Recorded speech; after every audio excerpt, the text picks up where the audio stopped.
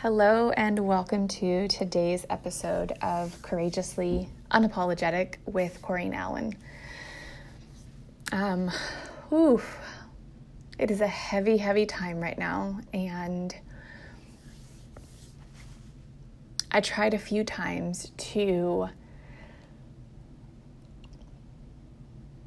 not think about this and not put my personal story into this, not put my experience into this. And that was when I realized immediately that I felt like I didn't have a place to stand in this. I felt like my experience and what I was put through didn't matter. And because I don't play victim, I never have talked about this. I have never shared this situation in my life with anybody except for my husband, because of the fact that I felt like it didn't matter because of the fact. And I will get more into that, but I want to share what I am talking to and what I'm talking about and where this came from. So because of this heavy time and because of what is going on right now, and however you feel about it, wherever you stand, I hope that you just have a heart enough to see and to know and to feel that it's painful and it's heartbreaking. It's so heavy to be an empath in a time that is so heavy.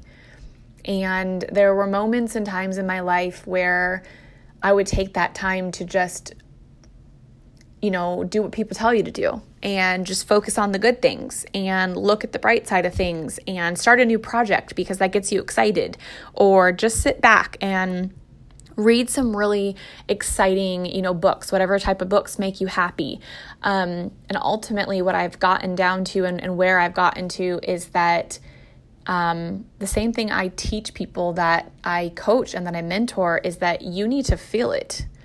And for me, that goes even farther back to pregnancies and deliveries and every situation that I've worked through that was painful, whether that was physical or emotional, mental, whatever type of pain it was. Actually identifying that pain and feeling it brought more strength in the end and allowed me to push through with full and complete awareness. And because I have been covering and pushing away my own experience and my own story because of the fact that I felt like it wasn't valid. And I want to share, and I chose to just do it on a public platform because why not? I recently had someone share with me in a message. I have a couple different private messages going, just conversation, awareness, experience.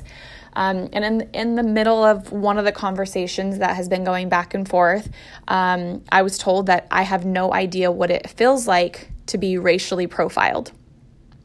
And then it went on to say, or attacked. And boom, that's immediately when the trigger came in. And that's immediately the first time in so many years that I even let it come to the surface, because I knew that I was racially profiled and I let that go. And just in case you don't know what I physically look like or who I physically am, I would completely appear to you as a white woman. My mother is white and my dad is Spanish and Mexican. I just look like how everybody else would assume, a white girl. And I never, ever had any experience, any problems, any issues, not even a conversation about race until I started high school. And for me, that makes me really proud because of the fact that not having those conversations in my home meant that my family didn't see that way. My family, where I grew up near Stockton, California, and in most of the years of my life, I was the white friend. I stood out because of that. Most of my friends in the community were Black, brown, and there was a few, other cultures and races, but I never felt uncomfortable because of it. They never made me feel uncomfortable, and my family never talked about how we were different or we're not the same. And we all did everything as a community, as a school. We all did the exact same things. And I think that it just caught me so off guard when I moved from Northern California to Southern California and started going to school in San Diego. I had no idea what I was going to experience. And within a week of starting school, I was always called a wigger. I had, within the first week of school, gum thrown in my hair, pushed down walking through places. It proceeded into because of the way I dressed, because of the makeup that I wore, because of how I scrunched my hair, because of certain words that I said, like hella, because of the brands of my clothing. And then it proceeded into being pushed around and punched around and meet us behind this building.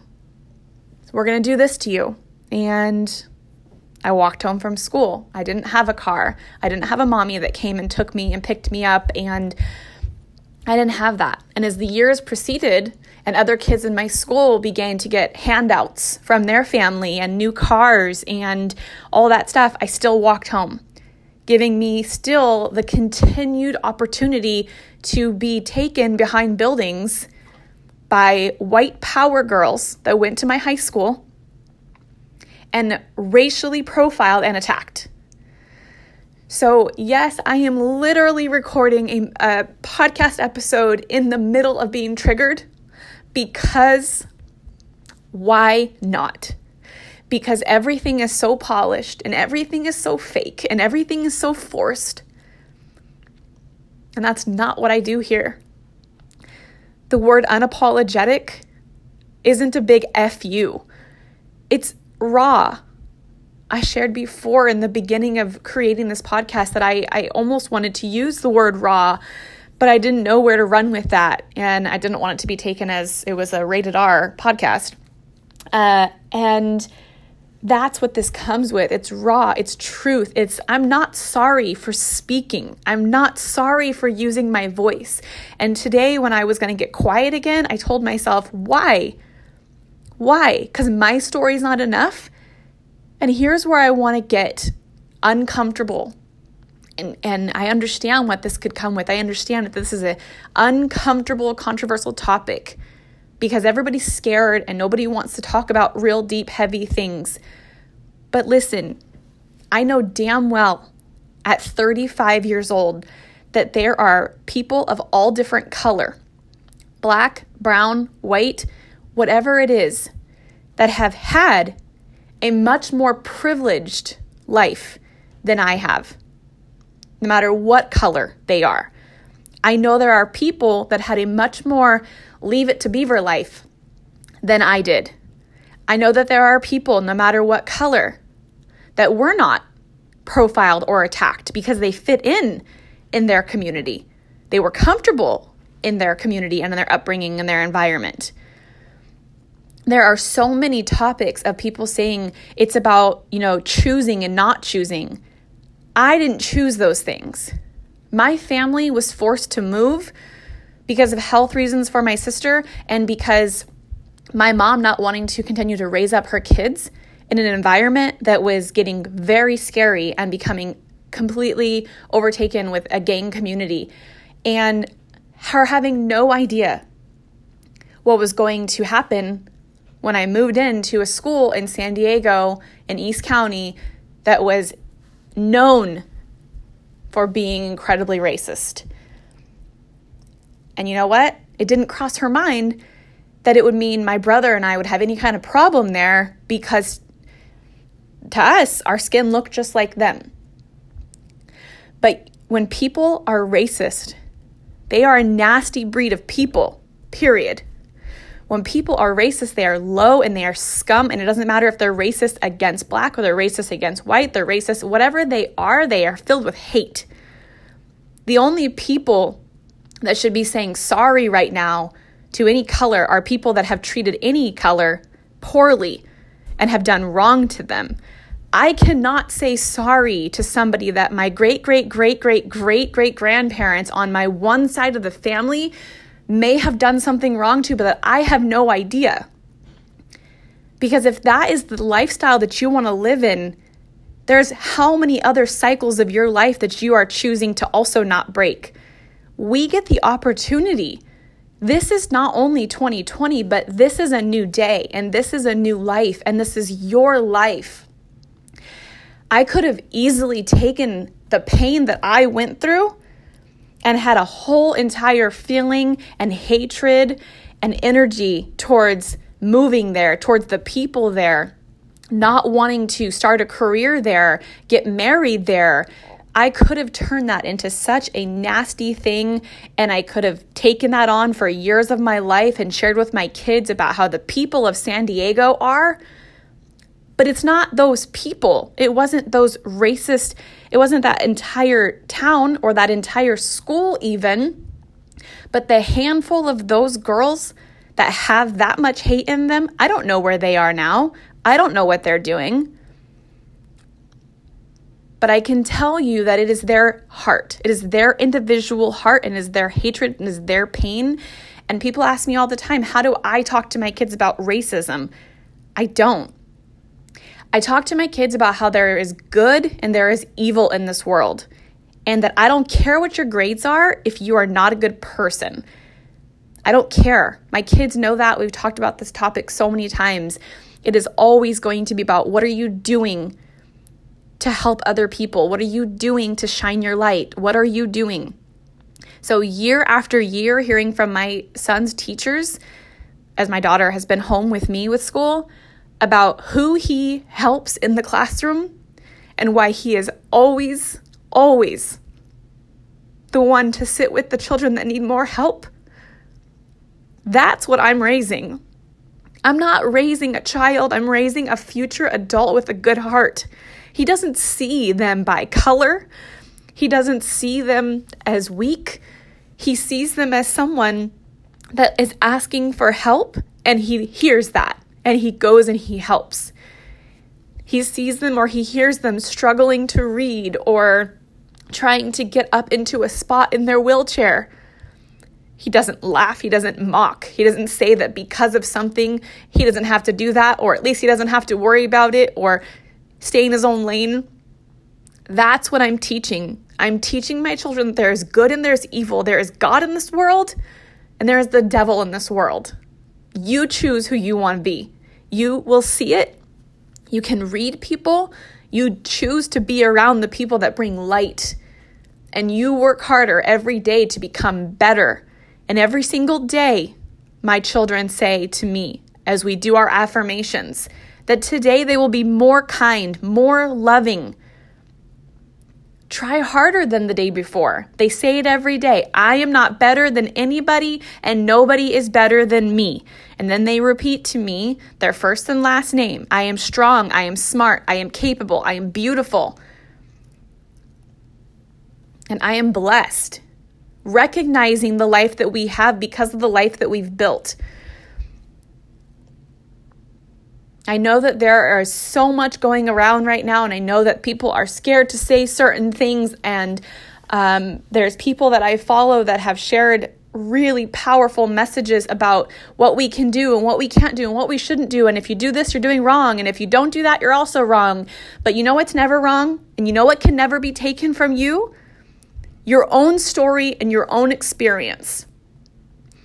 And for 35 years, well, that's a lie, it was high school, so whatever, however long I've been out of school.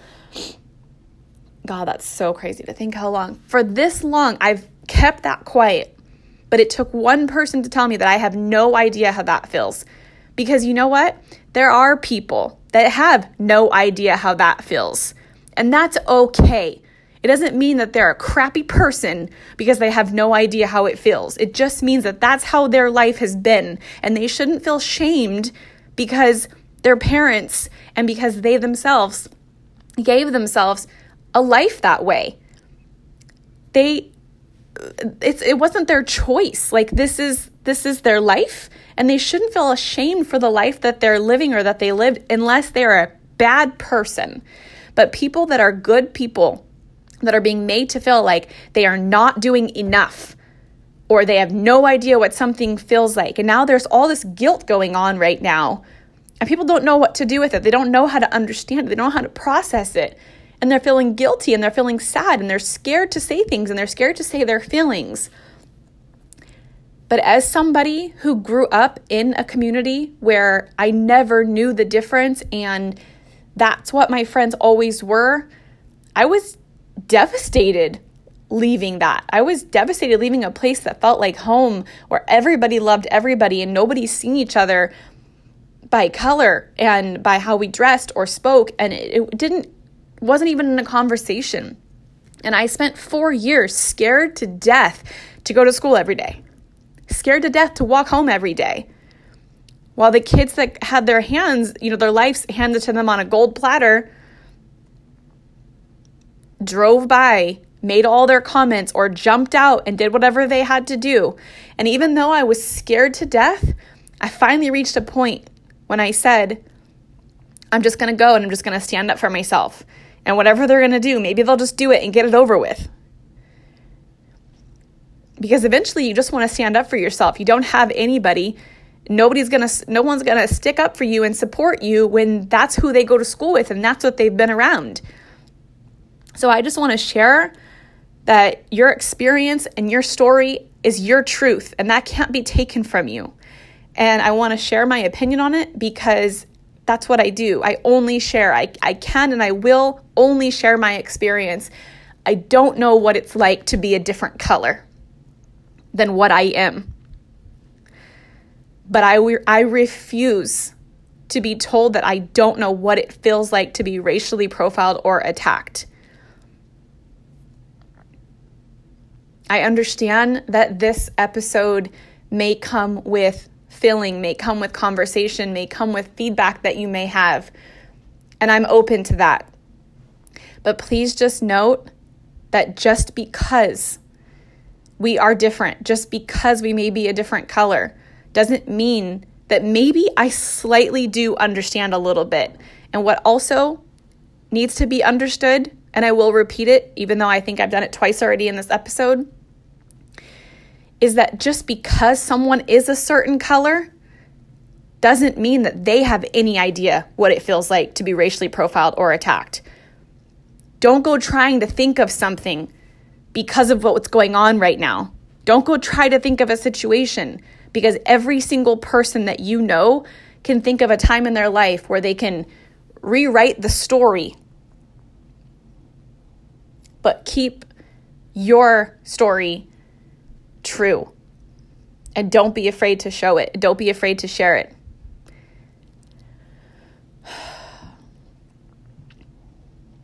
This is just a heavy time.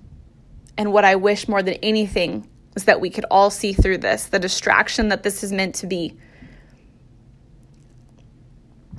It's all a bigger agenda, and there is so much going on that the best thing that we can do right now is be the brothers and sisters that we were created to be, and be together and unite together. This was not planned. This was my heart coming out today. And it's heavy and it's uncomfortable. Teach your children compassion. Don't be guilted into doing anything. Don't feel like you're less than. If you're a good person, if you're a good parent, if you are doing your best and you love people unconditionally, and you see everybody the same, don't feel guilty right now. You're a good person, and that's what we need. We need good people to keep teaching good people so next generations can continue to turn into more good people and change can happen. We cannot allow more hatred and more diversity and more reasons to separate.